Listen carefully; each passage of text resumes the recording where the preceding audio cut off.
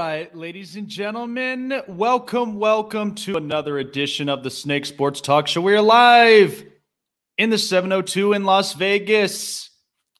Instagram, Twitter, and Facebook is where you can like and follow me on all social media platforms. Subscribe to the YouTube channels of the Spotlight Sports Network and the Snake Sports Talk Show. And also follow us on Spotify and on Twitter just by going under the Spotlight Sports Network. We really do appreciate all of you guys jumping on in. And by the way, I'd like to announce this news as well, and I'll be having that coming up. But if you go onto the SpotlightSportsNetwork.com, all the merchandises of all of your favorite shows from your favorite colleagues and your favorite hosts, you guys get 15% off of all merchandise purchases. That's hats, that's t-shirts, that's masks, you name it.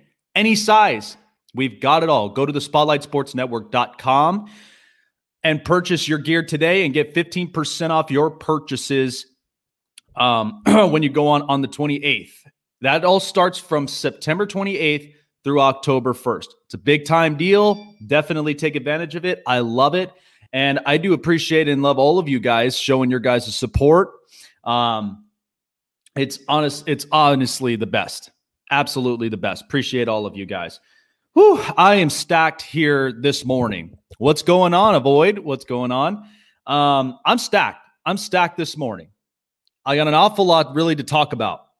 And majority of it, of course, is in the NFL. And we've got NBA finals coming up.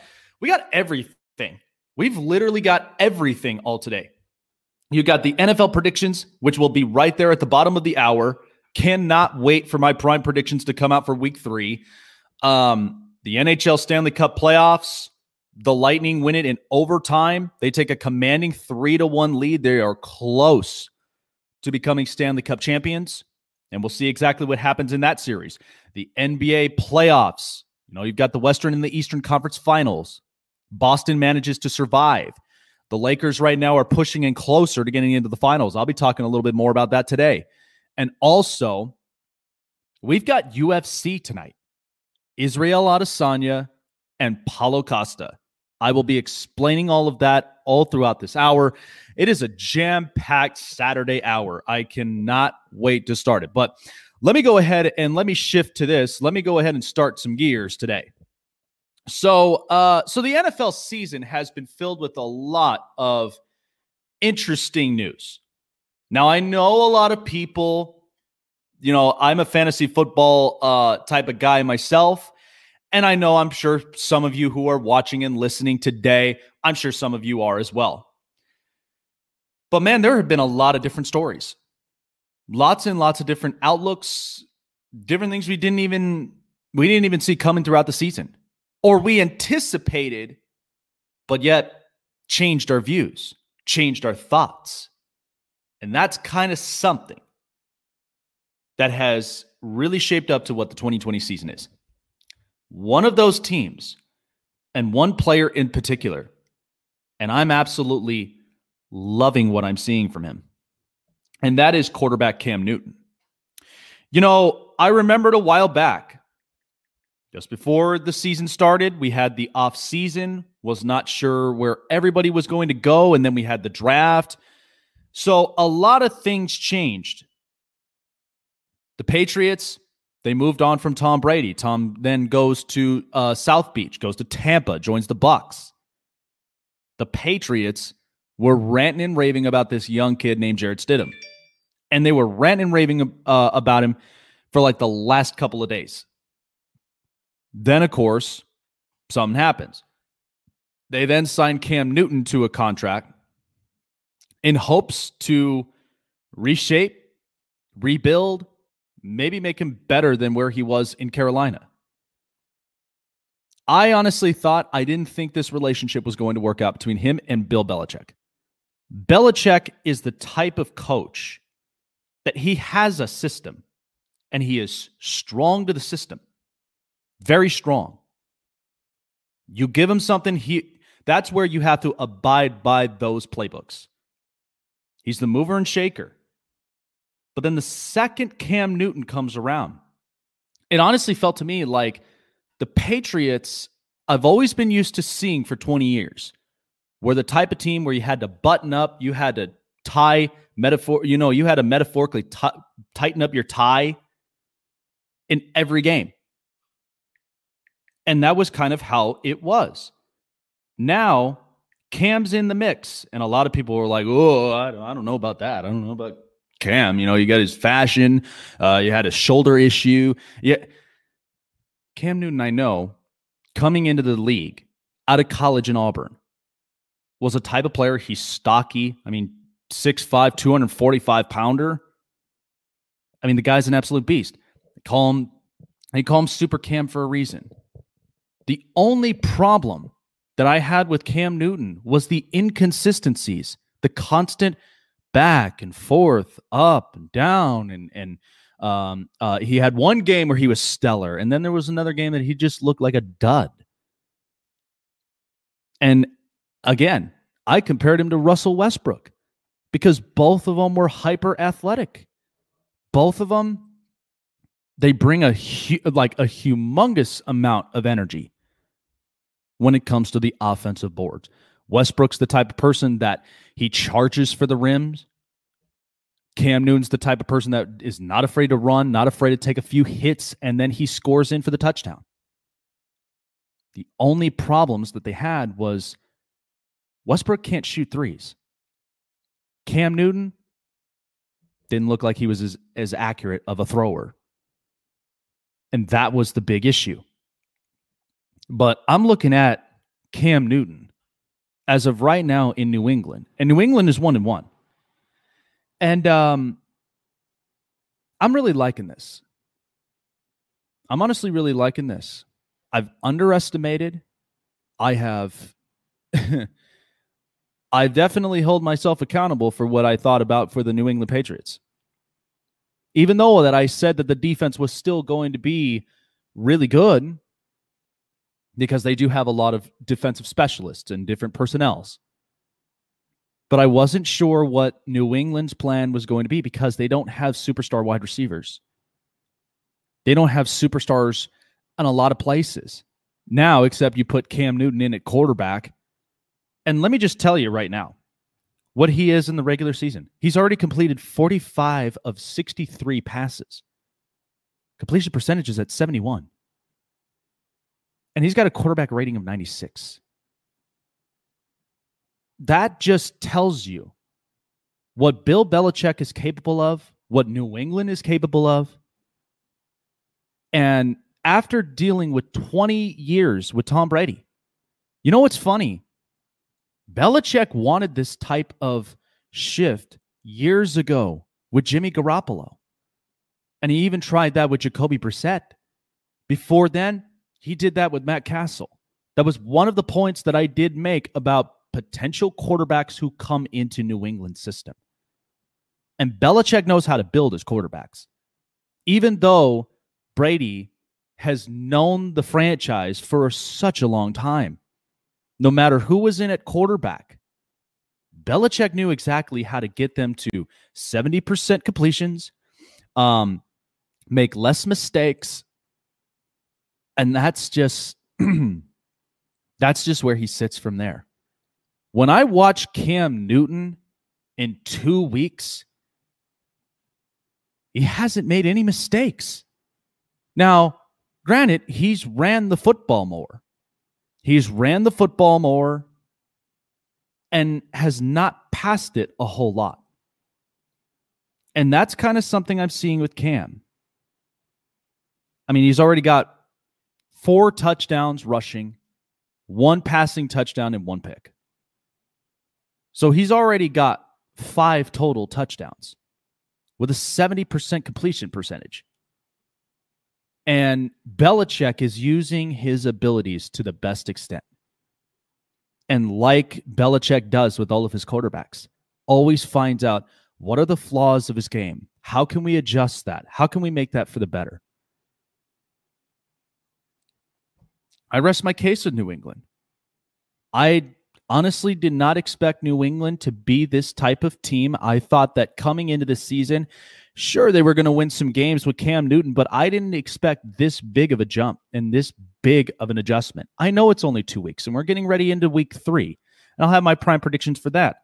But Cam, of all quarterbacks that I've seen already, maybe this was the best opportunity that the Patriots had to take advantage of. Because again, Belichick tried that with Castle. He tried that with Garoppolo and Brissett. But of course, Robert Kraft was very faithful to Tom Brady. But yet, the problem was they couldn't give Tom any superstar wide receivers. They had Randy Moss at one point, but then Moss moved on. The rest of it, I mean, you build Julian Edelman. You didn't have a superstar tight end until you had Rob Gronkowski. But now, New England's really starting to shift very, very differently. Now, I'm not sure how long that this kind of relationship might last, because think about it. I mean, you got Cam, who's 31. I think he still has at least a couple of real good years ahead of him. But at the same time, it's going to be interesting to see how the rest of the season carries out and pans out. But I look at New England today, and I look amongst the whole entire division in the AFC East. I mean, Buffalo, they're 2-0. You got Miami, who's 1-1, or 1-2, and New England, who's 1-1, and they're just lurking. And then you've got, unfortunately, the Jets. Maybe this is a different sign for New England. Maybe this is just a different sign for New England. This is basically what they're looking for, for the better. It's going to be interesting. So I think my outlook of New England has definitely changed since the start of the season, but I like it. This is the type of Cam Newton I like. The type of Cam Newton who tightens up his tie metaphorically, straightens himself up, not a whole lot of mistakes. This is the type of structure Cam Newton wanted, and this is the type of quarterback that I'm sure Belichick wanted to have. The second Tom Brady, getting older, getting a little brittle, needed to make that move and needed to make the change. I like this. Let me shift to this. What's going on sports highlights and what's going on major sports? Appreciate all of you guys jumping on in. If you haven't already, definitely like and subscribe and hit the bell button to get all the latest notifications of myself and also for other shows on the network as well. So here's the thing. We got the NBA playoffs currently going on. Lakers are leading the series. Miami is leading the series. Boston avoided a big one last night. They avoided a big one because that would have been the ticket punched in to go into the NBA Finals. And so they're living to see another day. You've got Game 6 around the corner. So it's going to be interesting to see how the rest of the game, the rest of the series pans out. But this is my primal focus.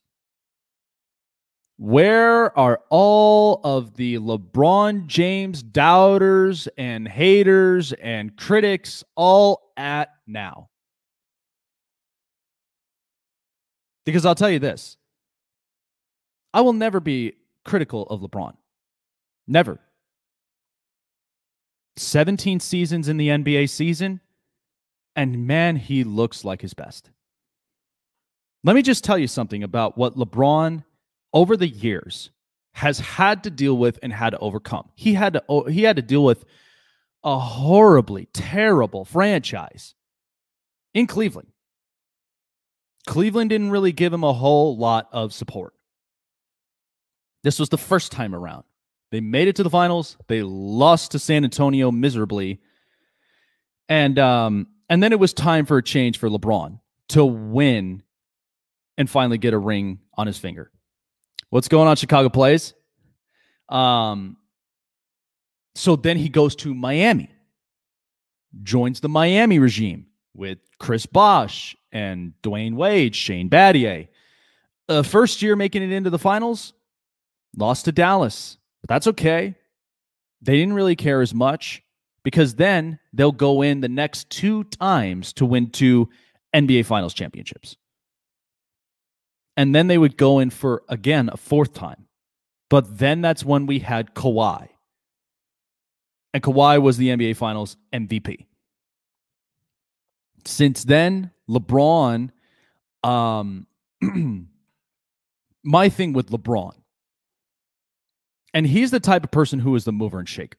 Players and coaches, everyone in the NBA moves with him. Wherever he goes and wherever his direction is, everybody's moving with him. It's interesting how, and this is how I kind of define it. People will define power in so many ways because, like the great saying, with great power comes great responsibilities.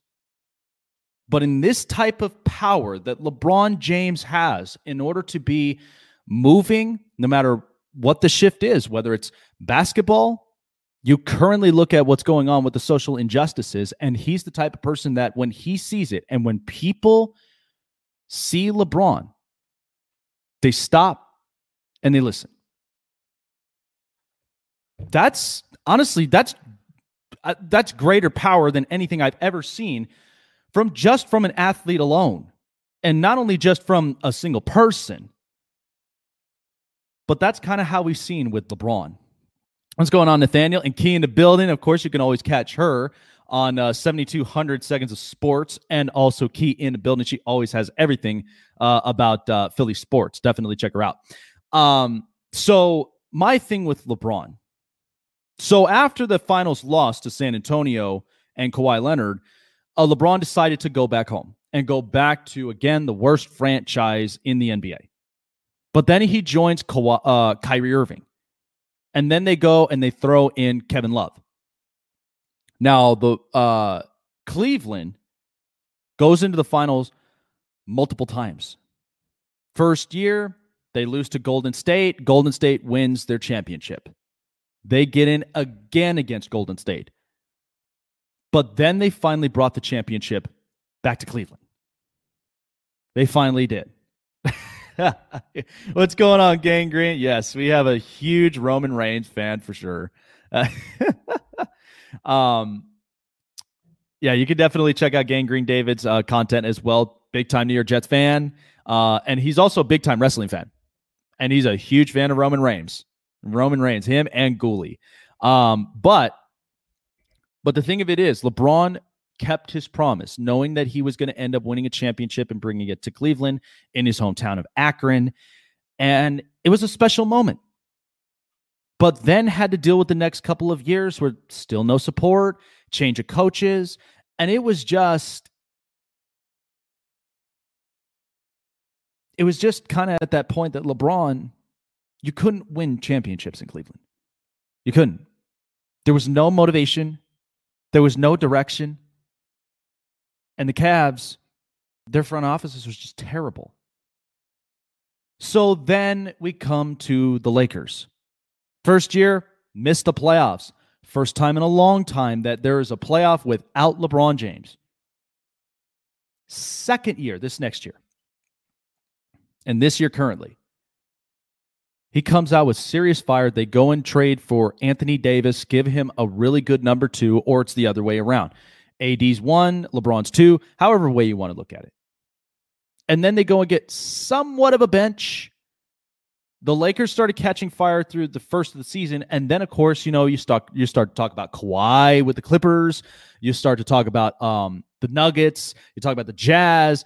Lots of teams in the Western Conference were stacking up. And Golden State was hit with huge losses. They lost Klay Thompson for the rest of the year. Steph Curry came back shortly after, an injury. But still, Golden State was like, okay, we're just going to take a back seat. No harm, no foul. So then here we are at this position. What's interesting about LeBron, and he's the type of person that no matter what the cast of characters he has, he always tries to figure out exactly how to really make this work. And he has been giving a ton of breaks. a ton of breaks all throughout the season. You know what's the big break that he had?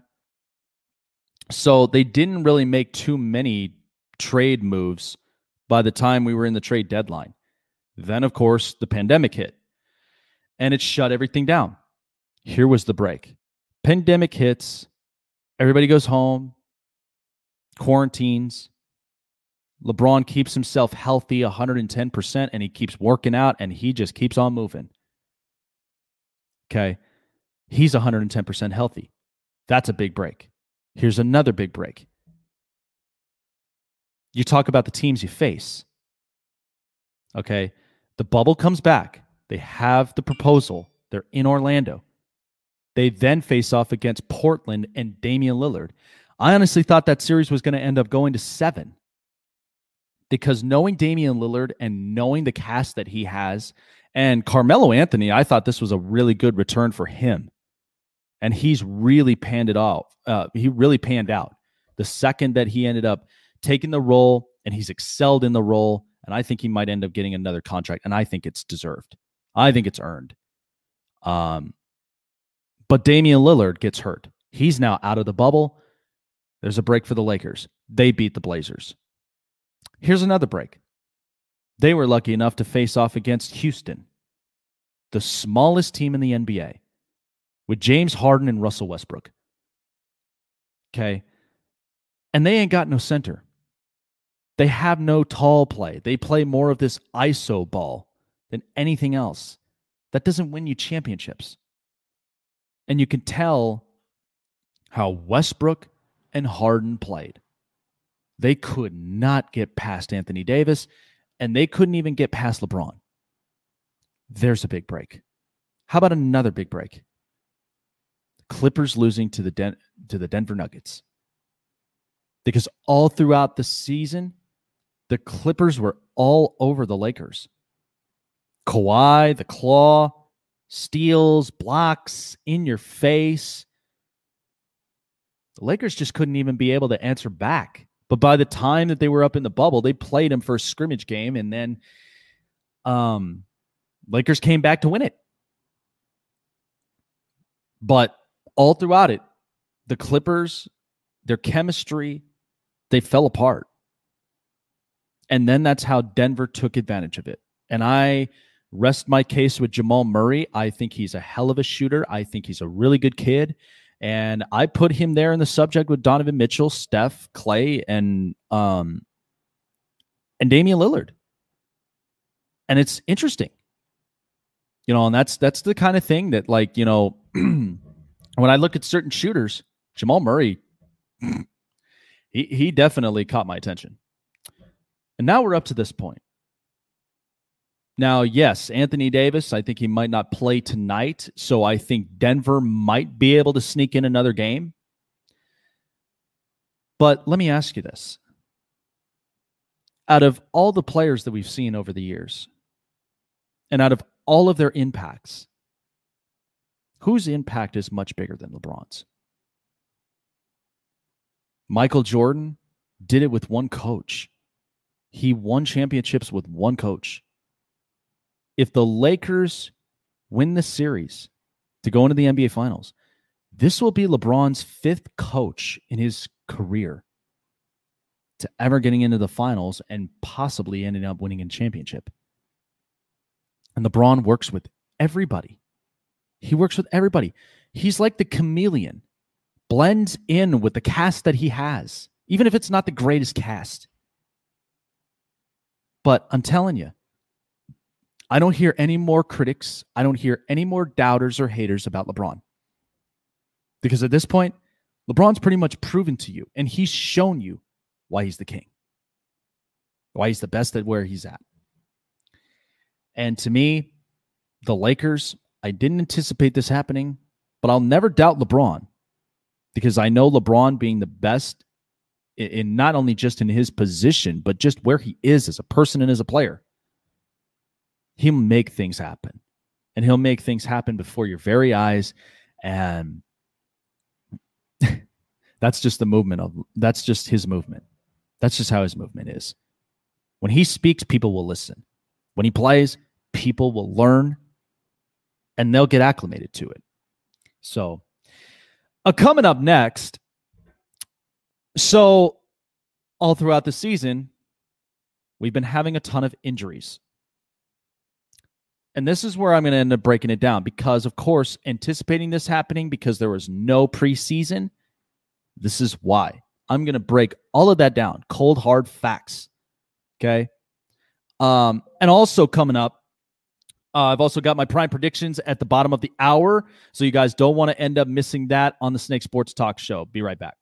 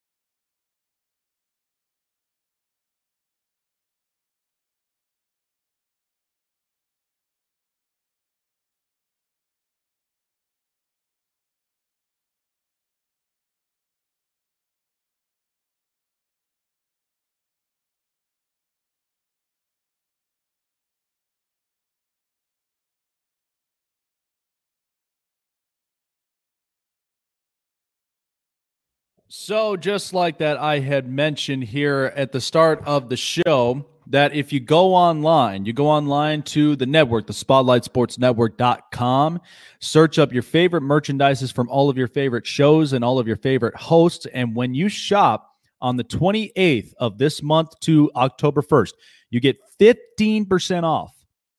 15% off all of your purchases. That's t-shirts, that's hats, that's masks, all you can name it. We have it. And in all different sizes as well. Go on to the spotlightsportsnetwork.com. Remember, 28th through the 1st of October. That's where you'll have your 15% off discount. And shop your merch and get your merch today. And also show off your merch as well. Show us off and tag us at the Spotlight Sports Network. That's all over Twitter, Facebook, and Instagram. Love to see your guys' support. And love to see you guys rep the network. We really do appreciate it. So you know what? This season has really had a lot of different news and different stories. I mentioned that already with Cam Newton because you know what? And this is the kind of interesting thing with Cam because we all in life, no matter what parts that we're in. We always hope for the one opportunity, wherever it may come from. Certain things don't work out. I mean, you have Cam that things didn't work out later on in Carolina. Ron Rivera was just getting tired of these inconsistencies of Cam, and then he eventually he walks out. Now he's in Washington, and Cam now being in New England. And this is what's interesting because people are brought upon our lives for a reason. There are opportunities that are brought upon our lives for a reason. Because maybe it's a second chance to really redeem ourselves. And it's just kind of how we see it. There are people in our lives that we talk to that the second you talk for them for a few minutes, it feels like it clicks for years. Same when it comes to relationships. The second you meet somebody who catches your attention, and then the second you just start talking, you're talking for days and for minutes and for hours. Boom, clicks like that. Business opportunities. You get an opportunity somewhere that, somewhere else it didn't work out in the past, and now you're just trying to find somewhere to redeem yourself and keep yourself busy. Boom, happens just like that. And that's the kind of thing that we felt with Cam Newton. Cam got the opportunity. He needed structure. He found structure, and he's playing at his absolute best. And there are some teams that are just up out there that, I thought these teams were going to be much, much better because there were a bunch of teams that I knew that were going to be in superior rebuild modes, and it was going to be interesting how the season would pan out for all of them. But here's the other case. Because we got a ton of injuries. All of them that all have to involve the lower body. All of it. Christian McCaffrey's out for a couple weeks. Saquon Barkley's out for the year. Lots of players are out for the year for torn ACLs, UCLs. It's terrible. But here's what's interesting about this. And yes, I'm a fantasy football owner myself. I play it. I have a good group of friends that I played for years. And so I enjoy it. I enjoy it. It's a lot of fun. Here's the thing. Because fantasy football owners, and I'm not sure, they're far and wide. They're already going like, oh, what? Saquon's out for the year. A lot of the players are suffering ACL injuries. They're all freaking out. They're all freaking out. And these were the same people, by the way, who basically turned to me and said, oh, Jake, why do we even have to have a preseason? These players are working out. They're fit. They're capable of anything. They ain't need a preseason. It's a waste of time. It's a waste of time. Now you kind of understand how all these players, I get it. The pandemic hit, was not planned. And we're trying to make it work for the better. What's going on, Pat? My thing is that without preseasons, understand the consequences you're getting yourselves into. And the NFL knows that. Roger Goodell knows that. All these player personnels, medical staffs, coaches, they all know that. Because, again, the pandemic was never planned. It happened. They're trying to adjust to it. Okay. This whole season, now you're having a lot of injuries. And again, people boasting before the season about just get rid of the preseason. Really? No. Because think about it. Look at all of the rookies who are playing this year. Joe Burrow, Justin Herbert. They're playing lights out right now. And they didn't even have a preseason. Joe Burrow, what's interesting about this is that on a team that I have a lot of different expectations with, and a team that is young, maybe a little bit inexperienced, but Joe Burrow, we thought he was going to end up coming in and he was going to be overwhelmed. Last week 2, he threw 3 touchdowns, no picks against a Cleveland team that you already know what Cleveland's stories is all about.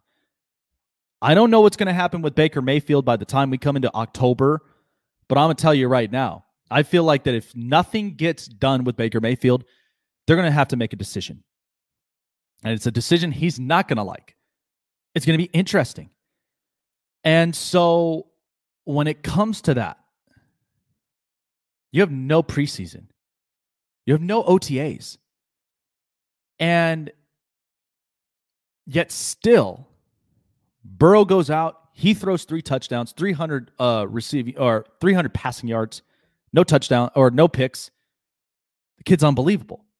Justin Herbert, few minutes into the game, after finding out Tyrod Taylor now suffered a punctured lung because of a accidental mistake by the medical doctors injecting painkillers to him. Justin Herbert comes in and starts the game, and he's already got a rushing touchdown, passing touchdown, 1 pick, and 311 passing yards, and completed 22 of 33 passes. That's unbelievable, right? It's unbelievable. No preseason, no OTAs. These rookies are playing like this. And you would think, because without preseasons, these rookies would be overwhelmed. That doesn't seem to be the case. But here's my other defense. We cannot get mesmerized because of those rookies' performances. You still got to have a form of preseason because players got to get acclimated to those hits. Because right now, I mean, you already see how it's generated. Players don't really body up as much. Only in times where they have opportunities where you're going to have a secondary who's going to, throw a shoulder. He's going to hit you hard. But most of these players are going for the legs. They're going for the legs. And then you're seeing why Saquon Barkley, Nick Bosa, a lot of these players are suffering leg injuries. Because that's just been the change and the focus of the NFL. You're trying to stop the runs. This is not anything personal to any of these players. In fact, this is a form of respect because you realize that kid is fast. Lamar Jackson, he mesmerizes us all with his speed. A lot of these runners, they're trying to stop the run. But here's my deal with the NFL season. This year, they needed to get the season going. But when you talk about abolishing the preseason completely, I think you'd be making a huge mistake. Because if we get through this whole season and we evaluate how much all these players suffered leg injuries, you're going to think back, oh, maybe that was why we had a preseason. Because this would have been my proposal. I said this multiple times. Cut the preseason to 2 games. 2. Because here's how I would have shaped it. 1 week, you have the first preseason game, right? You got practices, and then you got the preseason. The next week following, you have OTAs and practices. Continue to practice, continue to get acclimated to those tackles and to those hits, and keep yourself healthy and fit. Then by that following week, you would then have the second preseason game, and we'll be ready to go by the season. Because at least you have an amount of time where players will get acclimated to hits. And we won't have to see guys like Saquon Barkley or like Christian McCaffrey or Nick Bosa or a lot of these other players who are suffering lower body injuries. And I hope the people in the back who are sitting there on the bar side, who just love football, they got that like cheesemo stereotype type of thing. Come on, you got to body up. You got to be the bigger man in the situation. So does that make me a bigger man the second that I tear my ACL? Come on, let's be reasonable, guys. Think about it. The same people who boasted and talked about abolishing the preseason, and now you're freaking out because all these players. Yeah, Von Miller, another perfect example. He's out for the year. Messed up his Achilles.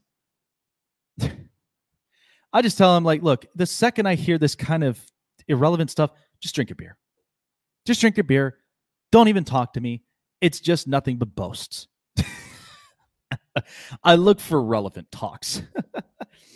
All right, time now for the hot press. It's cooking up big time.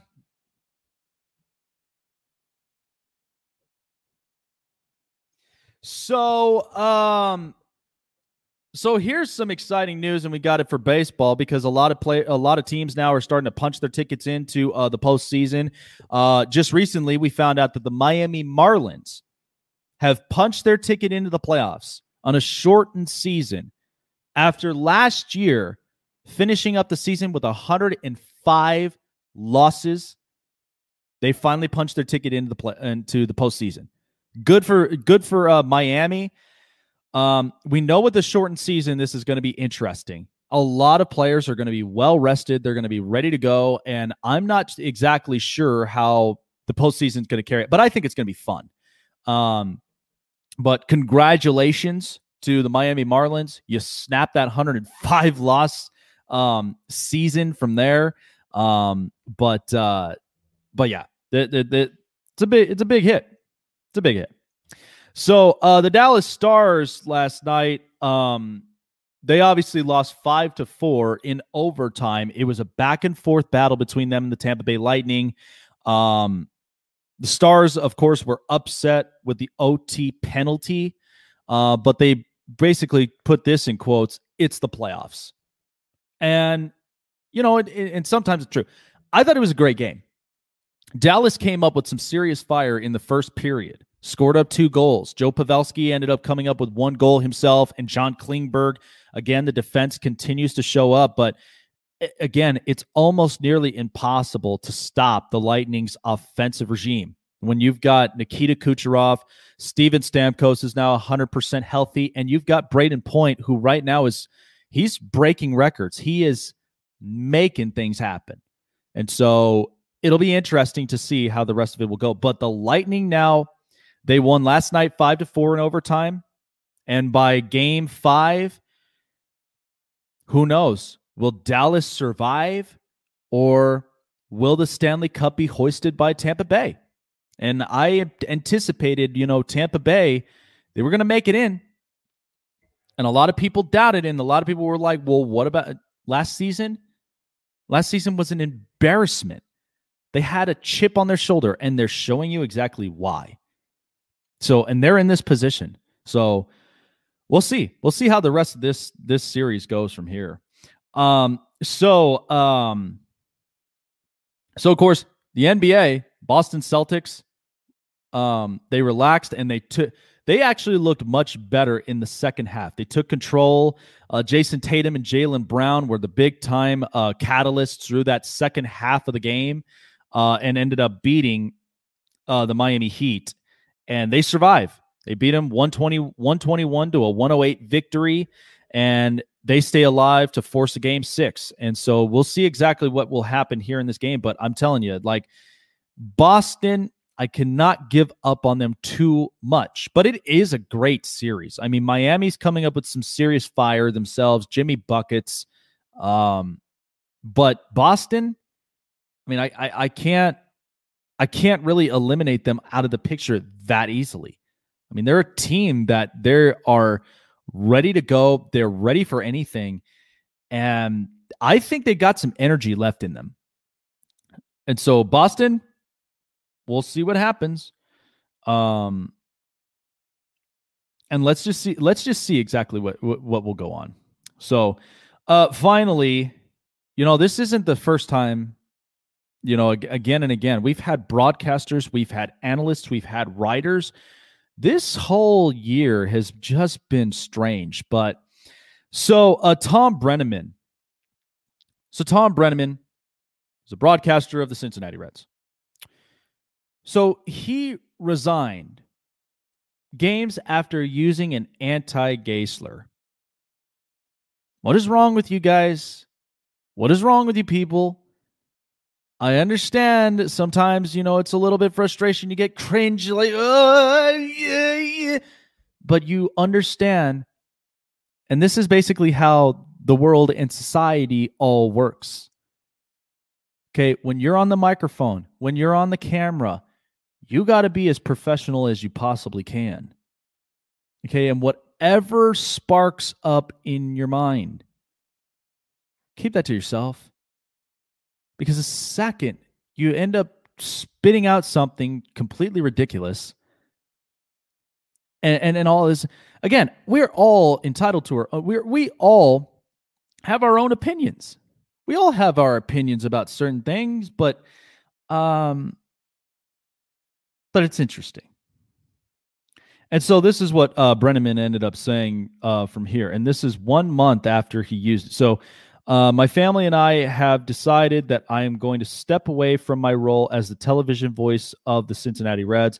I would like to thank the Reds fans, and the LGBTQ community for the incredible support and grace they have shown my family and me.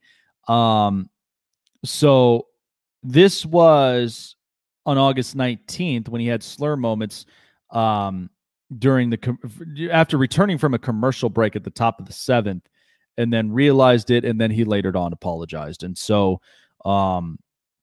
he was very sorry of it, and now he steps down from it respectfully.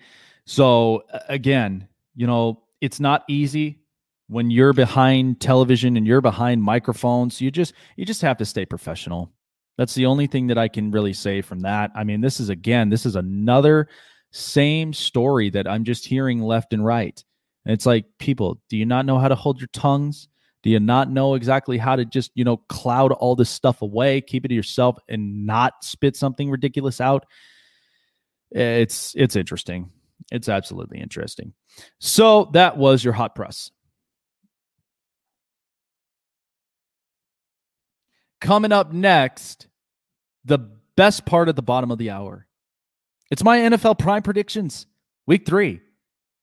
Last week, I ended up winning 12 games from there. Made a huge improvement. It was much better than week 1, but of course, week 1 is always a lot of uncertainties. So I'm going to give you my Prime predictions here at the bottom of the hour. You don't want to miss that. Snake Sports Talk Show.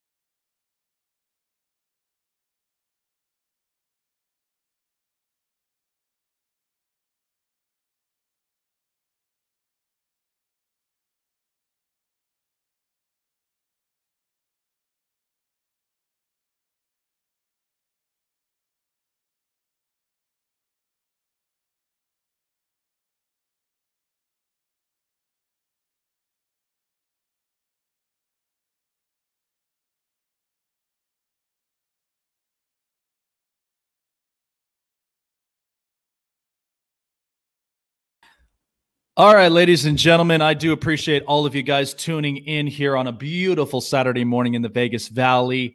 If you haven't done so already, like the network, like us on Facebook, follow us on Twitter and Instagram, all social media platforms. Follow us also on Spotify for all of this podcast episodes, and follow us on Twitch. We've got a Twitch account. You're actually viewing me currently. You're seeing my face. What's going on, Jamar Games? Appreciate you coming on. And also subscribe to the YouTube channels, the Snake Sports Talk Show, and the home of it, the Spotlight Sports Network. Hit the like button, hit the bell button for all the latest notifications for shows like myself and for also all of my other colleagues. We got great shows on a weekly basis. You guys don't end up wanting to miss that. So before I start with the Prime predictions, we do have UFC 253 in Abu Dhabi, Fight Island. I'm excited about that one. It's Israel Adesanya against Paulo Costa for the middleweight championship. This is tough. This is going to be a tough one, but I'm very excited about this fight. Paulo Costa, as we all know, possesses a lot of upper body strength, does have a lot of upper body power. He's the type of guy that the second that you get caught in one move, he'll knock you out. You know, that's the type of fighter that he is and the type of power he possesses. So, but here's the other difference maker. Israel Adesanya, you know, the last style bender. He's a guy that knows how to move. He knows how to move his legs. He knows how to move his body. So he's more about the ground game. But when he finds a hole, I mean, he'll take advantage of it. We've seen that in so many fights. And both these fighters are undefeated. Only one of them will go away with their first loss. And who knows? Who knows who it may be? But if you had to ask me who I'm going to end up taking in the fight and at what rounds, I feel like this is going to be all 5 rounds. All 5 rounds. If you get lucky enough, it may be a decision. But I'm going to lean toward the last style bender. I'm going to go with Israel Adesanya in this fight. Because even though I love Paulo Costa, I really do. But in these types of fights, when you've got somebody, we saw this earlier with Jorge Masvidal and Kamaru Usman. Kamaru Usman is a big-time ground game shaker. And Masvidal only had one specific version of himself. That was all upper body strength. That's what he's known for. I feel like in this fight, now Costa seems a little bit more athletic and a little bit more agile. And I think he may try to acclimate to the ground game, but I just feel like it may get too much. I think this is probably one of the best evenly matched up fights tonight. But I feel like Adesanya might end up taking advantage of that ground game. I think he's going to take advantage of the ground game. So that's where I'm going with. I'm going with Adesanya in UFC 253. And it's going to go all the way to 5 rounds. All the way to 5 rounds. I think that's fair enough. So here we go again. It's that time at the end of the hour. It's my prime predictions. Here we go.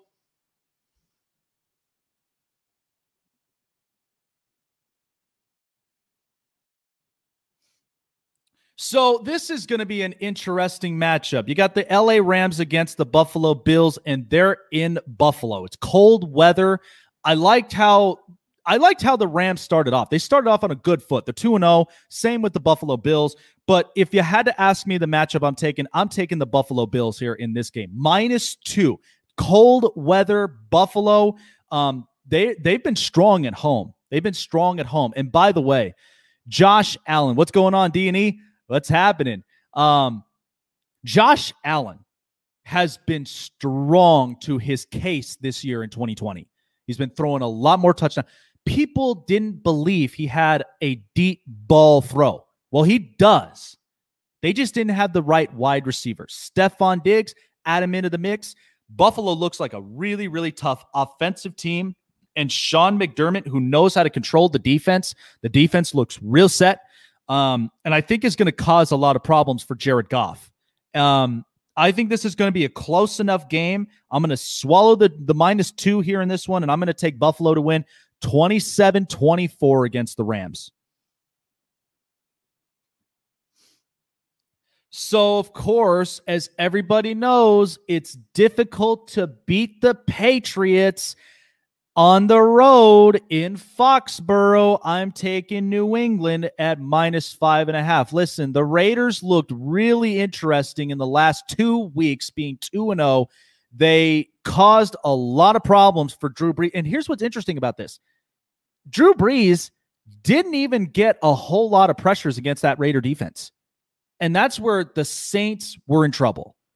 But Derek Carr and the offense really took advantage of New Orleans' struggles. But you're coming into a game in Foxborough. I like what I see out of Cam Newton this year. He's poised. He's focused. This is the type of structure that I absolutely love in Cam Newton this year. So, and New England, in that last game against Seattle, it was a back and forth battle, and it got all the way to the 1 yard line. That's all it did. And Seattle won out that game. It's crazy. But I'm going to take New England. I'm going to take New England at that -5.5. Yes, I'm sure I'm going to piss off my pops. I'm going to piss off my my colleague who's a diehard Raider fan. I'm going to piss off a lot of these Hater fans. But again, it's reasonable because I know that as a fan, as a Charger fan, it's difficult to beat New England in Foxborough. I'm going to take it a 27-20 score. New England wins this game. So, of course, the Washington football team, they end up going into Cleveland. And I think it's going to be an interesting game, but it's two different, two young quarterbacks battling it out. I'm going to take Cleveland here -7. Listen, Washington, I know they've been a really, really interesting and yet a good football team, and they needed something to get this team going. And I think that they've really kind of shaped themselves up pretty good. They're still a rebuilding franchise. But Cleveland, this is where I'm going to put all the pressure on Baker Mayfield because Baker needs to get something going, and he needs to be better than where he's at right now. But I feel like this is the opportunity. If Baker Mayfield does not take advantage of this game against Washington, I feel like Cleveland, they're going to be held accountable for their pick. And then they're going to look back at, maybe this wasn't exactly our quarterback that we wanted. So this is what's going to be big pressure on him. So I will take Cleveland to win this game 28-21, but Baker Mayfield needs to come out with some serious fire. And again, I'm not sleeping completely on Cleveland, but I need them to be better than where they are as of right now. So, of course, you already know the mess on Houston. Houston is an absolute mess, and you're on the road in Pittsburgh against that defensive front seven. Deshaun Watson, I think, is just going to get annihilated. I think he's just going to get bounced around, pushed around everywhere. I'm going to take Pittsburgh -4 here in this game at home. Listen, throughout this whole thing, the offensive line for the Houston Texans have been horrible, and it's not given Deshaun Watson enough time to throw the football. The offense has been bad. 7 points is a lot. To me personally, like, I chose the pick, but to me personally, I would not, if I'm a bet guy, I wouldn't even bet on that game. It's a terrible number. It's a terrible number. But in this Pittsburgh game, I do think that the defensive front seven is going to show up. They're going to cause Deshaun Watson a lot of problems. I'm going to give Pittsburgh. Why do I keep saying Buffalo? Damn it. I'm going to give Pittsburgh 27-21. I still do think Deshaun Watson can make some plays, but I think he's just going to get shut down all throughout the game. All right, folks, I'm going to probably get some pushback for a couple of reasons, but I don't care because this is exactly the pick that I think is going to be the upset. I'm going to take the Giants +3.5 against San Francisco. I know a lot of people are going to give me pushback up on this, but you have to let me give a chance to explain. San Francisco, I know, still does have some real good defensive pieces, and I know they've got a run game with Raheem Mostert, but I feel like the Giants at home, they got to come away with something. I know Joe Judge right now, like both the New York teams don't look solid. They don't. But you lose Saquon Barkley. Now you got to find a way to win these games, and you got to put the ball in Daniel Jones's hands. And I think that if you do, he'll make something special out of it. And you're at home. This is a perfect opportunity to take advantage of it because San Francisco's banged up. They're banged up left and right. It's hard to really kind of predict how San Francisco is going to play out. But I did pick the Giants here in this one at 3.5. And I think the finishing score will be 24-21. Close game, but the Giants are going to pull this one off. San Francisco, the only thing that you can hope for is majority of your players come back healthy and get ready for the next couple of games ahead. What's going on, Butcher Block? appreciate you coming on, man. I hope you know that I picked the Patriots to win against the Raiders. So just wanted to catch up to speed with you on that.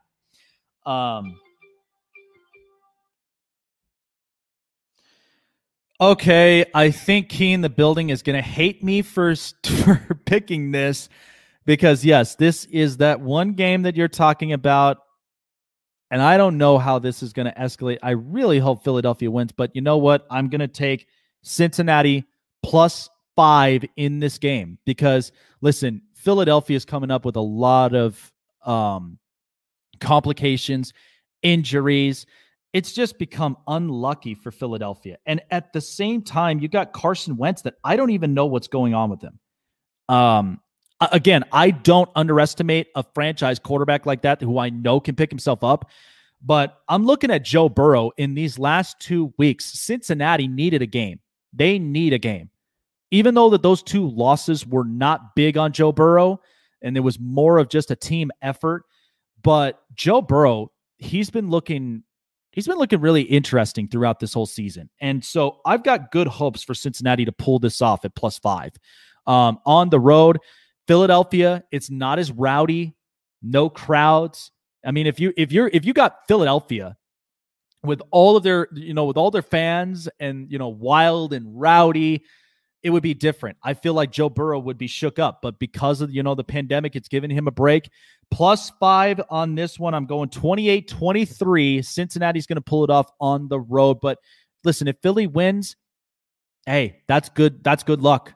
That's good hopes. That's hopes keeping up. So I'm going to go with that. 28-23. Cincinnati wins it. All right, so the Vikings, you already know. Kirk Cousins looks like an absolute mess. I mean, Captain Kirk, he is not leading this enterprise to any wins whatsoever right now, especially with the way that he's playing. But I'm taking the Tennessee Titans at -2.5 here in this game on the road. Look, Tennessee, last week, Derrick Henry was held up short amount of yards. But Ryan Tannehill, who I had some complications and some interesting thoughts on him, he pretty much put the money where my mouth is. 4 touchdown passes last week, and he's living up to the contract. Tannehill, I think, really fits this system. He fits Mike Vrabel's system, and I think the offense is looking much, much better. The defense is looking stronger.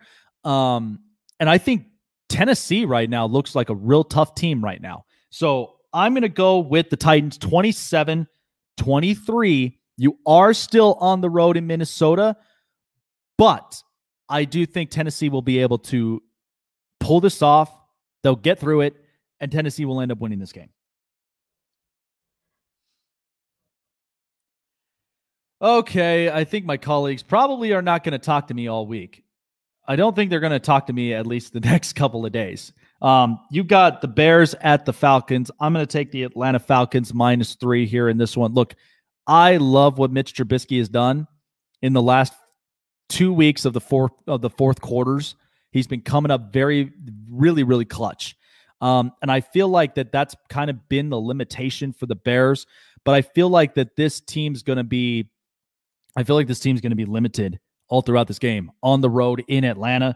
By the way, the Falcons, just because of that ugly loss to Dallas, they put up some points.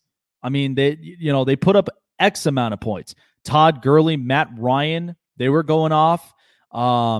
So Atlanta's got some real good offensive pieces. Now, the defense is going to be very questionable about holding up guys like Trubisky, but because of a limited offense like Chicago has, it's going to be interesting to see where this game flows. But I'm going to go with Atlanta 30-23 because I just think that, their offense really clicked at that point. You look at Dallas. The defensive secondaries is horrible. How can you come away with the win and still give up 39 points last week? That's just one that just does not make sense. It scratches my head. But I'm going to go with Atlanta here 30-23. Okay, this one I think is going to be a no-brainer. I feel like that this is just a dud of a game. And I feel like the Colts are obviously going to win it 11.5. I'm going to pick the Colts here to win 33-17 against the Jets. Look, this is going to be a game that Adam Gase is going to be ready to show himself the door, and he's just going to, he's done. I look at this Colts team. Colts, they still are learning each other. Phillip Rivers still trying to better himself, but I think that this team, is going to do much, much better. And look, this is a dud. This is a dud here, and looking at the Colts, this is also a second game I don't bet on. It's 11.5. It's a lot of points. That's a lot of points you're trying to guarantee me. It's ridiculous, but I'm going to go with a 33-17 win over the Jets. I think the Colts will pull it off.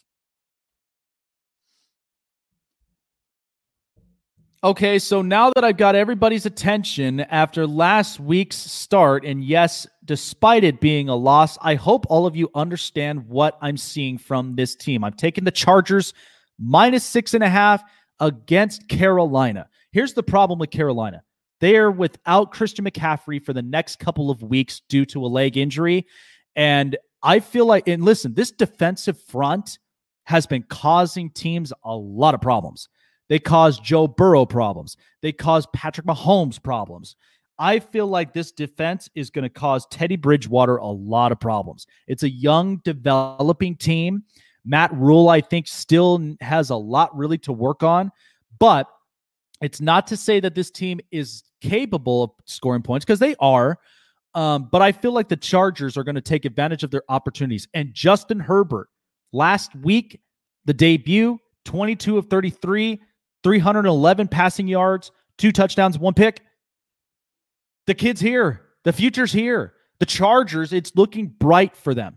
And so I feel like the Chargers will definitely win this game at home, and I'm going to give it a reasonable score, 28-20. Chargers walk away with this one, and I think this is the best. This is probably the best version of the Chargers that I would ever see, reasonably. So tough lucks are happening for the Denver Broncos, of course, as they're without Drew Lock and they're without Courtland Sutton for the rest of the year. Drew Lock, of course, we're waiting a couple of weeks to see how he performs, but I'm taking Tampa Bay here on the road, -5.5 in Mile High. I know it's a tough game because it's different elevation, but at the same time, Tom Brady, he's used to this kind of thing. He's no stranger when it comes to the AFC. So he understands the game plan. He understands the game flow, and I think he's going to take full advantage of it. By the way, I mean, the offense looked so much better, but maybe not just to look at the offense, but the defense I thought played a solid game. Some people may not have looked at it that way, but I thought the defensive secondaries played pretty good. And I also do think that the linebacking core also stayed strong on their defensive fronts. I'm taking Tampa Bay 27-21 over the Broncos on the road.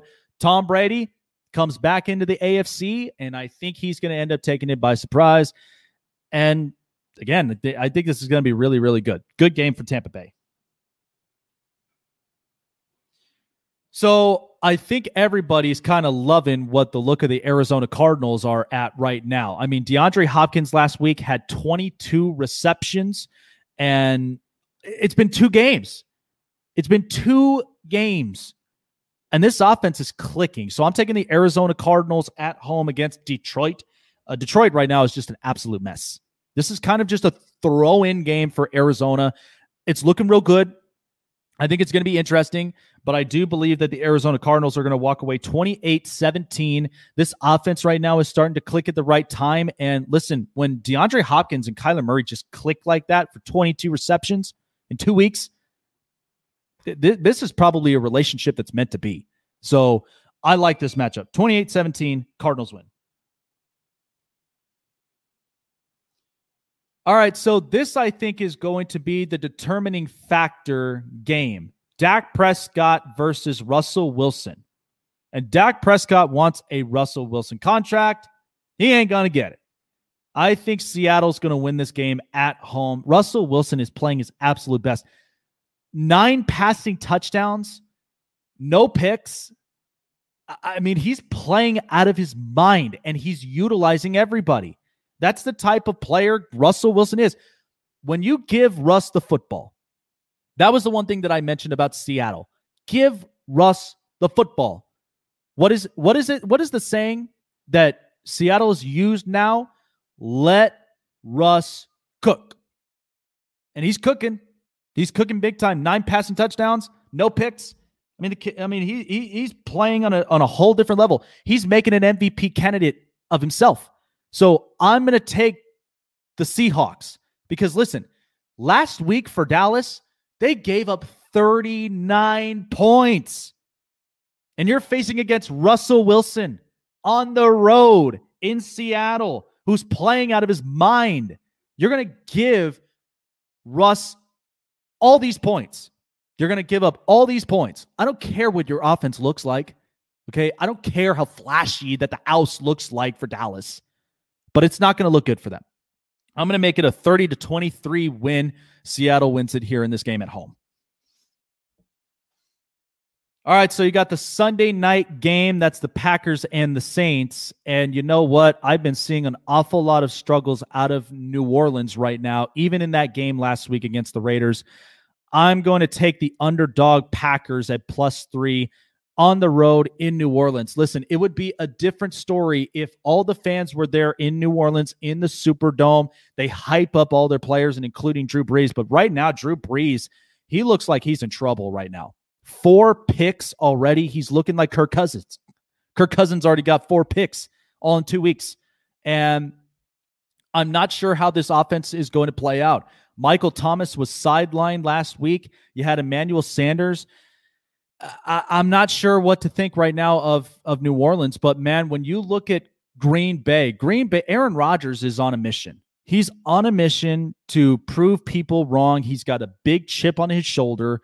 And he's actually been playing really, really good. Him and Aaron Jones. I think they both have been big-time catalysts. Devontae Adams, Marquez Valdes-Scantling. I think the Packers are going to end up winning this game at +3. I'm giving it 27-24. Don't kid yourselves. I think Drew Brees will find ways to rebound himself, but I do think the Packers are going to take this away on the road. Oh, man, the Monday night game. This is like the game we've all waited for. Chiefs and Patrick Mahomes against Baltimore and Lamar Jackson. And you're in Baltimore. This is going to be interesting to watch. I'm going to take the Ravens here at -3.5. Look, I love this game. I love this game. It's offensive firepowers. Look, we saw this with, the Chiefs and the Rams at one point with Jared Goff and Patrick Mahomes, and we're getting it again. We're getting Patrick Mahomes and Lamar Jackson on the same field. I think this is going to be a lot of fun. Offensive powerhouses. There's going to be a lot of deep ball throws. There's going to be a lot of running. But I feel like Baltimore is going to survive, and they're going to end up taking this game away. I'm taking the Ravens 28-24 against Kansas City. I think they're going to walk away with this at home. Look, it's like in some parts, like New England, it's tough to beat Baltimore at home when you're in the regular season. It's different when it's in playoffs, but I think this is going to be a really good game, and I think the Ravens are going to pull this off, 28-24. So I got a couple underdogs. Here in this one. I take the underdog Giants. I took the underdog Packers. But I just, for whatever reason, and the underdog Bengals. Took the underdog Bengals. But I do have an awful lot of favorites. I do have an awful lot. This week has just been nothing but favorite. It's a favorites week. That's kind of what it's looked like right now. But I do like the favorites. So I got the Bills, I got the Patriots, the Browns, Steelers, Giants, Bengals, Titans, Falcons, Colts, Chargers, Bucks, Cardinals, Seahawks, Packers, and Ravens that I'm taking all throughout this week. So it's going to be interesting. I love these picks. But I'm actually kind of confident in week 3. I think week 3 is going to be big time superior rebound. So I think this is going to be really, really good. All righty, guys. Thank you so much for joining me here on the show. And by the way, don't forget to join the morning show tomorrow with yours truly and with a bunch of all of my good colleagues at the Spotlight Sports Network. We will have our NFL Sunday countdown, and we'll have all of our pick'ems as well. And I will even share my prime predictions as well up on the show. You guys don't want to end up missing that. Thanks for joining in. Hope to see you guys tomorrow morning.